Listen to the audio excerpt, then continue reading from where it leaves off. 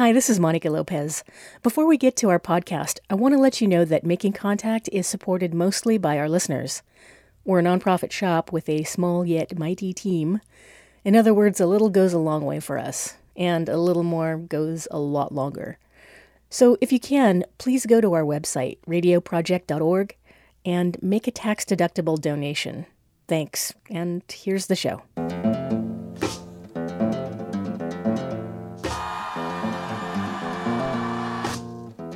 Making contact. Making contact.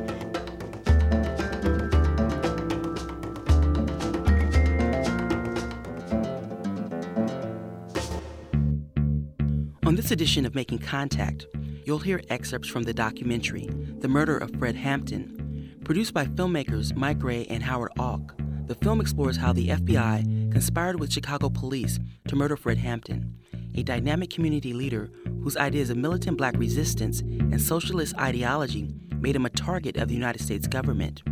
We present this for historical context amidst current media disinformation and government surveillance of groups organizing for black lives and liberation. And we're going to say it after this, and after I'm locked up, and after everybody's locked up, that you can jail revolutionaries, but you can't jail a revolution.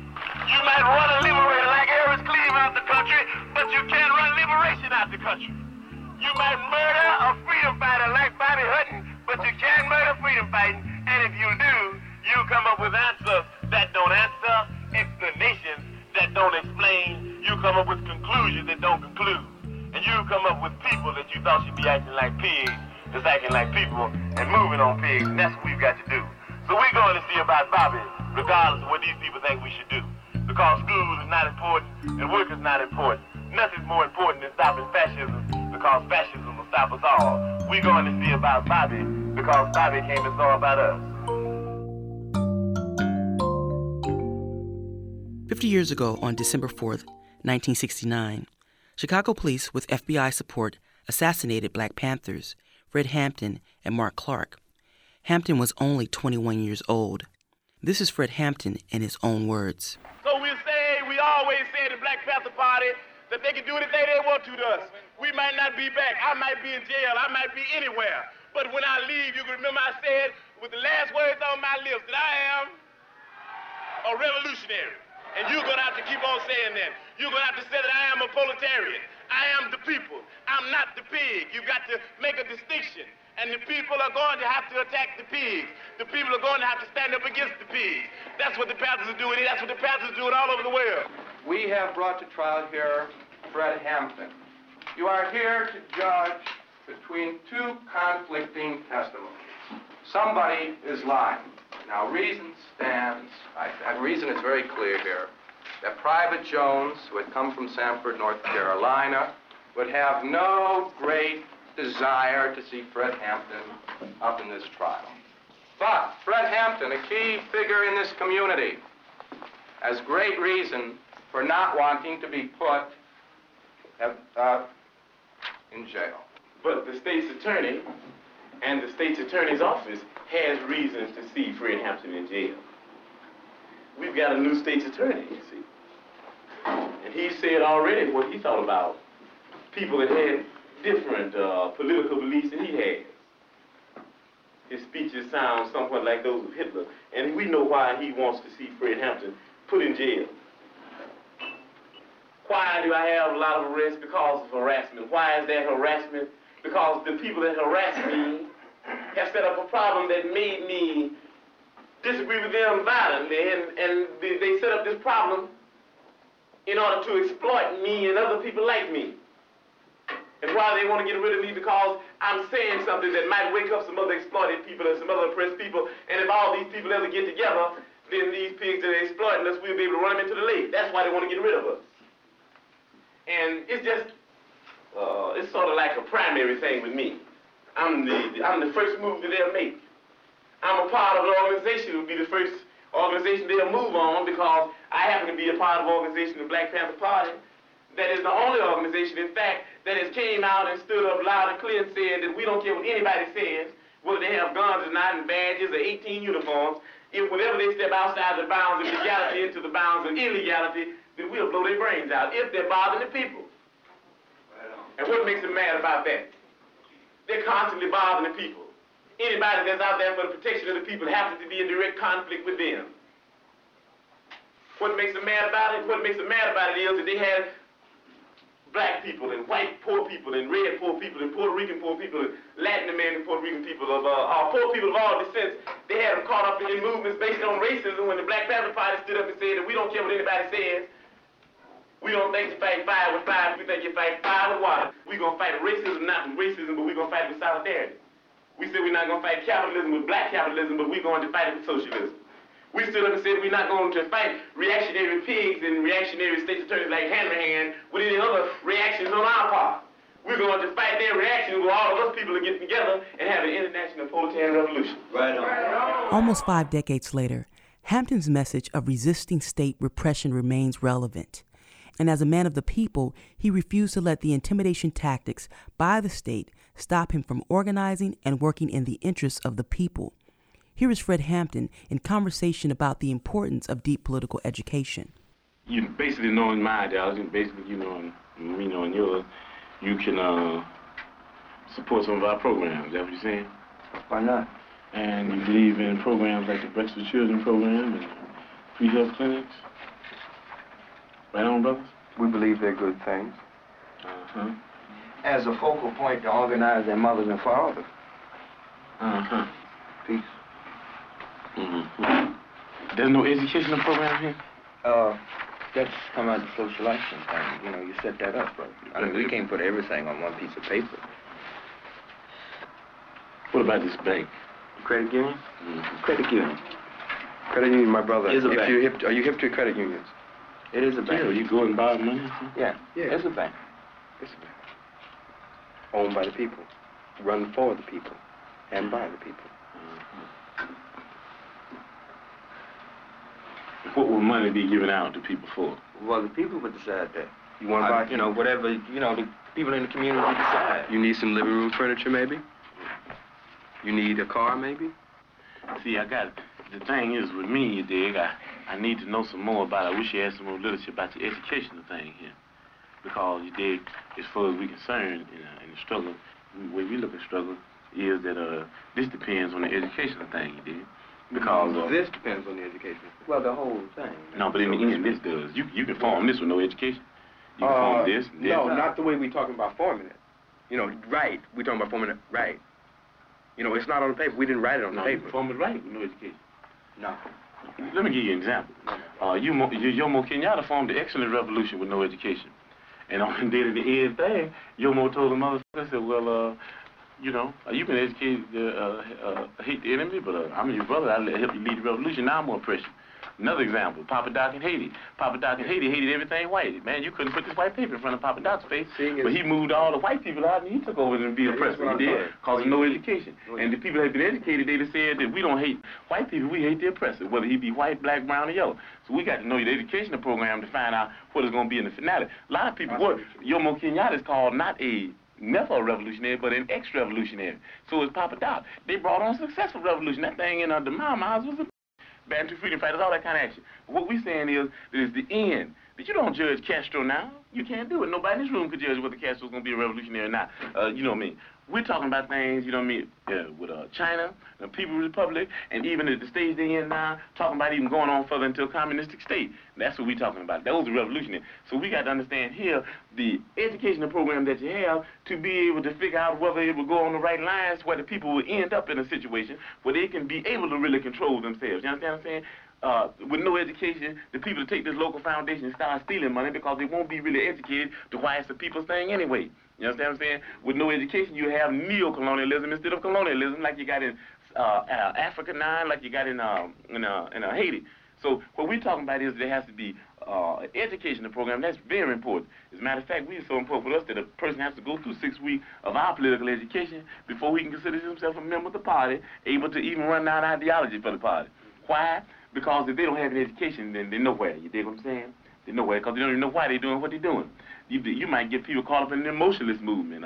You understand me? You might get them caught up in because they're poor and they want something. And then if they're not educated, they want more. And before you know it, they'll be capitalists. And before you know it, we have Negro imperialists. Yeah, you see, brother, The reason we don't do a lot of talking because what you say is a foregone conclusion with us. Yeah, well, see, brother, the reason I do a lot of talking is because there's no foregone conclusion with me. Fred Hampton's talking and thinking was connected to the requirement that individuals interested in becoming members of the party discuss and subscribe to the ideology of the party. Every member of the Black Panther Party was expected to attend political education classes that taught the fundamentals of the party's 10-point platform and program, a layout of rules of engagement, conduct, and the social-political objectives of the organization. As a leader in the Black Panther Party, Hampton also talked about the need for working class and oppressed people to unite. He explored the intersectionality of identity politics and class-based struggles. In 1969, Hampton helped to form the Rainbow Coalition, a multi-ethnic union of young leaders who challenged Chicago's power elite to effect change for the city's most disenfranchised communities. Hampton was also able to broker a gang truce between some of Chicago's most active street gangs. This type of political organizing was directly seen as a threat to the internal security of the country. J. Edgar Hoover, as director of the FBI, led a secret counterintelligence program now known as COINTELPRO, aimed at surveilling, discrediting, and disrupting domestic organizations. In the words of the FBI's own directives, agents were told to, quote, dismantle, destabilize, and neutralize or otherwise eliminate these movements. The murders on December 4th, 1969, of 21-year-old Fred Hampton and 22-year-old Black Panther Mark Clark were a direct example of the state suppression of black militancy and the emergence of today's U.S. police state. After Hampton's murder, Black Panther leader Bobby Rush asked the world to critically examine the brutality and unjust events of that day. You are the ones who are gonna decide for yourselves what happened in that apartment on the morning of December 4th. You're going to decide whether or not Fred Hampton and Mark Clark were the victims of premeditated murder.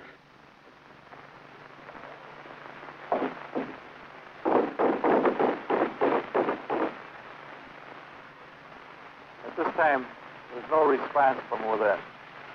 I take my revolver in my right hand, and I pound possibly 4, 5, or 6 times. A voice from within, a male voice from within, replies, "Who's there?" I respond, "Police officers, I have a search warrant. Open the door." As soon as Sergeant Daniel Groth and Officer James Davis, who were leading our men, announced their office, occupants of the apartment attacked them with shotgun fire. I wait several seconds. There's no reply from within. The door's not open. I again take my revolver in my right hand. I wait a second or so. A male voice from within the apartment says, "Just a minute." There was no response from the group? There was no verbal response? The response from the group was the firing of a shotgun blast at our police officers. There was no verbal response in addition to The response to our police officers was the firing at them by a person in the apartment. Didn't they ask who was it several times? When the police officers announced their office, they were fired upon. Didn't they ask who was it at the door? We enter, a shot rings out, Duke falls off in this direction. I enter in a semi-erect position. There's a woman lying on the bed with a shotgun, calmly pumping it, pointed in my direction, and fires. The fire illuminates her face. I get a very good look at her. I feel something go over my left shoulder. I then step back here. I look in, get up on my toes, point my revolver, look in again, cover my face, and fire several shots at the girl. I heard a knock on the door. He said, the policeman told us to open up. And Mark Clark, he said, just a minute. He got up. And next thing I knew, they had busted into the door. They came in shooting. They shot me. They shot Mark Clark. This here is the room where the first brother Mark Clark was murdered at. Don't touch nothing, don't move nothing, because we want to keep everything just the way it is. Don't touch no walls. Please don't. Okay, this here is the door that they said the sister fired through with a shotgun. But if the sister had fired through this door with a shotgun, you could look at the wall out there and see some holes where the pellets had left out there. You can see no signs of a shotgun blast being fired through this door here. Sir, you say your men were fired upon. Witnesses who have seen the apartment say there is no evidence of bullets from the direction where the Panthers supposedly were to be. I said that after our officers announced their purpose and their station several times, they were fired upon from within the room. We say this is nothing more than a fascist lie to justify the murder that took place in this crib here. This doorway here, which is absent of a door has been removed, and it's now in the possession of our defense attorneys, and it's going to be used in our case to prove that what happened here was nothing more than murder. After days of maneuvering, Black Panther attorney Francis Andrew finally brought a bullet-punctured door panel to the inquest. However, a controversy immediately arose as to whether Andrew's panel was the same one that was removed from the Black Panther apartment. This is Andrew's version.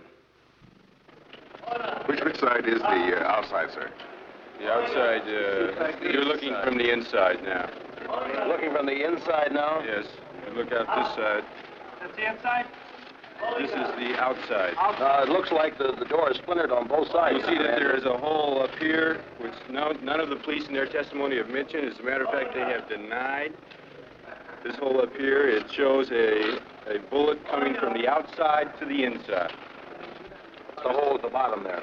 The hole at the bottom is a hole that was made while the door was standing wide open. Assistant State's Attorney Nicholas Motherway says Andrew could have gotten the door panel at any lumber yard. Motherway's point was backed up at least in part by a police crime lab technician who examined the door in the Panther apartment the same day as the raid. The technician said, first of all, that there was only one hole in the panel the day he examined it, and second of all, he said that he couldn't be sure the panels were one and the same. This is December 4th, 1969 at 10:54 a.m. My name is Skip Andrew, and I'm at 2337 West Monroe Street, Chicago, Illinois. This door, which is the door entering into the living room, has two holes in it. This one I'm pointing to right here, 10 inches from the edge, and this one down here, 12 inches. The first one I referred to being 25 from the top, and the second one 36 from the top. Now, as you open this, there's also, of course, a knob door in this one. As you open this door, there's blood behind the door.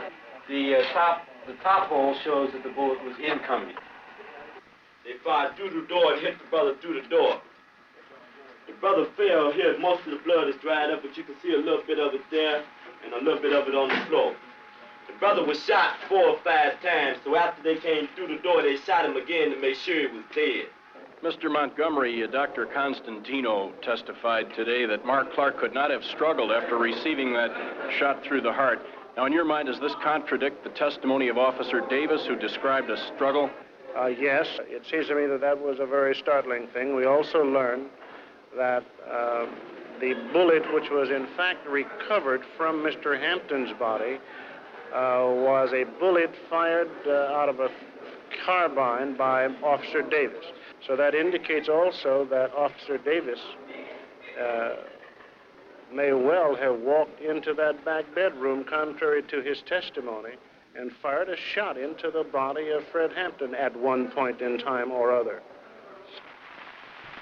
There were 6 of us assigned to the back door. I came up on the back porch. I placed myself to the right of the door. I put my head down enough so I could hear if there was any conversation in the building. I heard people talking in the front, and then I heard a loud shot, sounded like a shotgun. I backed up and kicked the door open. I started in, and before I could get past the threshold, there were 3 shots fired from the rear bedroom. They were directed directly at the back door as I was coming in. I backed out again. Only by the grace of God was one of our, or 2 of our police officers prevented from being killed when they were fired upon as soon as they announced their office and knocking on the door.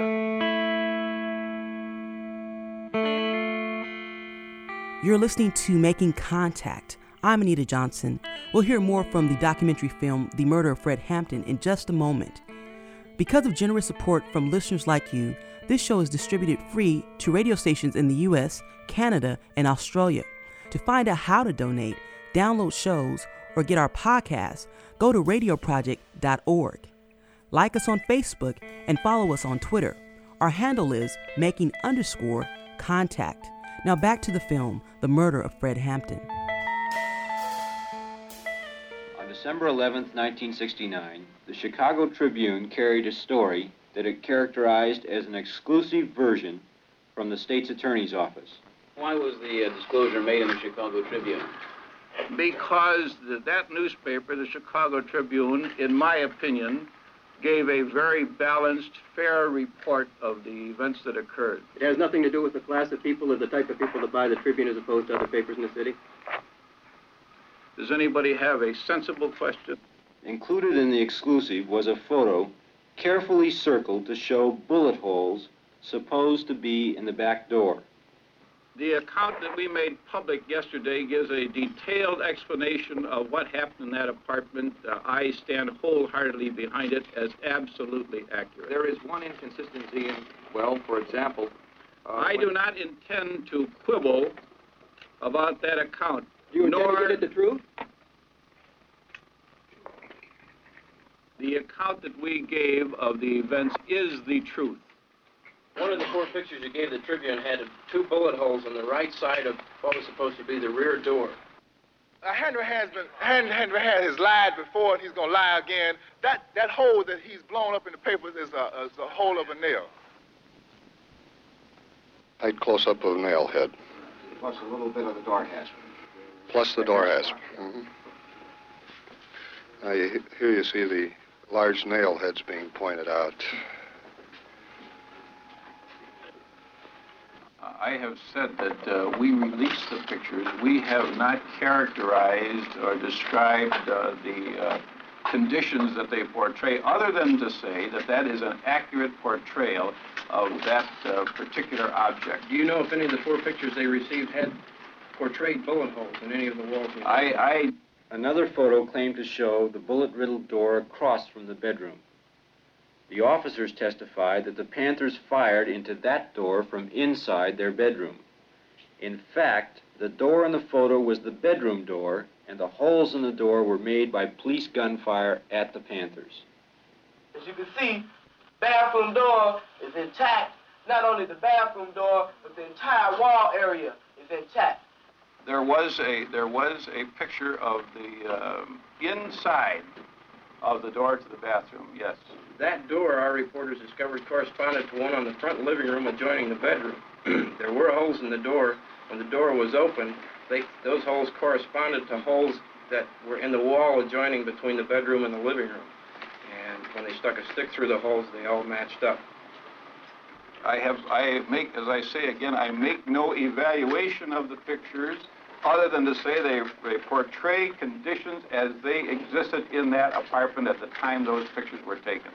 This is the door that's supposed to contain numerous marks from a stray shotgun blast and small arms fire, which again was fired by members of the vicious Black Panther Party who were standing in this bedroom here, shooting out into the hallway here. I urge your inventory of each of these vicious weapons. This attack by the Black Panthers on the police, plus the weapons which were recovered at the depot where they were storing them, clearly demonstrates the true character of the Black Panther Party. I have never denied that there was no weapons there. As a matter of fact, he would be a fool if he didn't have a weapon there, knowing the ferociousness of the pigs, how they just jump out of the cars and shoot you down, how they knock on your door and blow 19-year-old sister's head off with shotguns, how they kill 2 brothers in 1 week.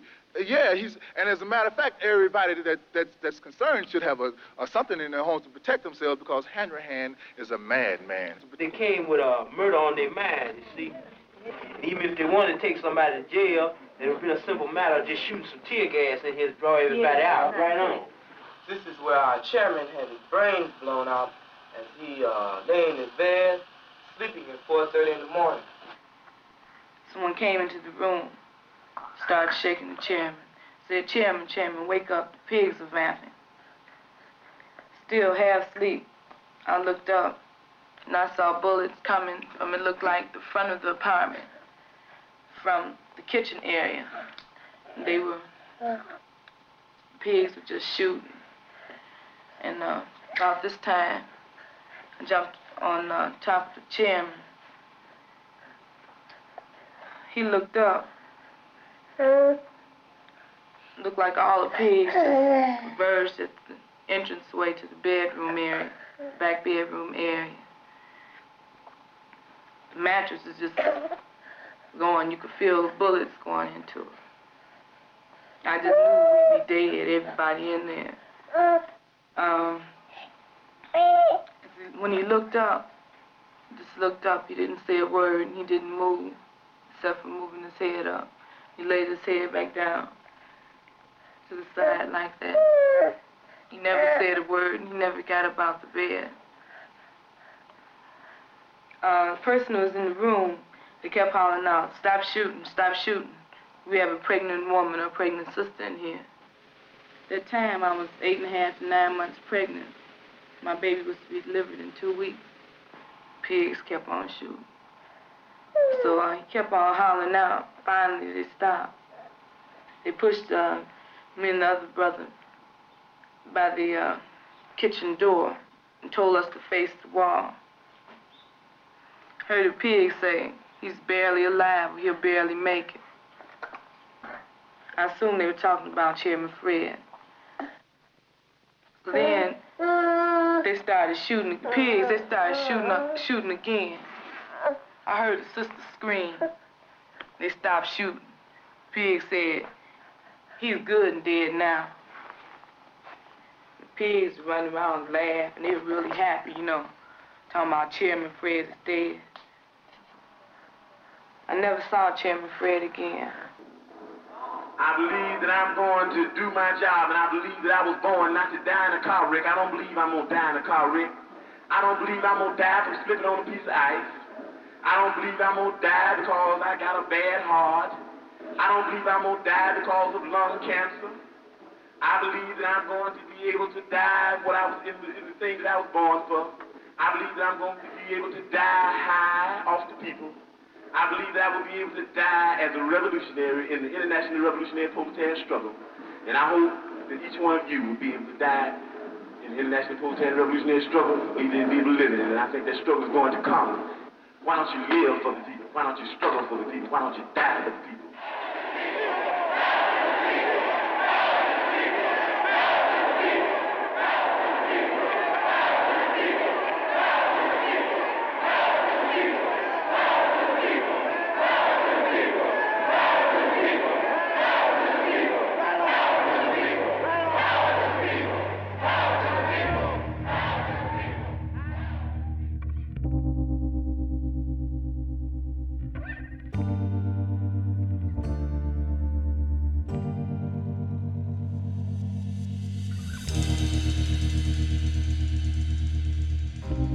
You've been listening to excerpts from the documentary, The Murder of Fred Hampton.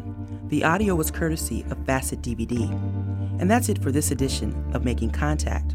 Check out our website, radioproject.org, to get a podcast, download past shows, or make a difference by supporting our work. Like us on Facebook and follow us on Twitter. Our handle is making_contact. The Making Contact team is Executive Director Lisa Rudman, producers Monica Lopez, Anita Johnson, and Salima Himarani. Associate producer is Aisha Chowdhury. Audience engagement and web coordinator Dylan Hoyer. I'm Anita Johnson. Thanks for listening.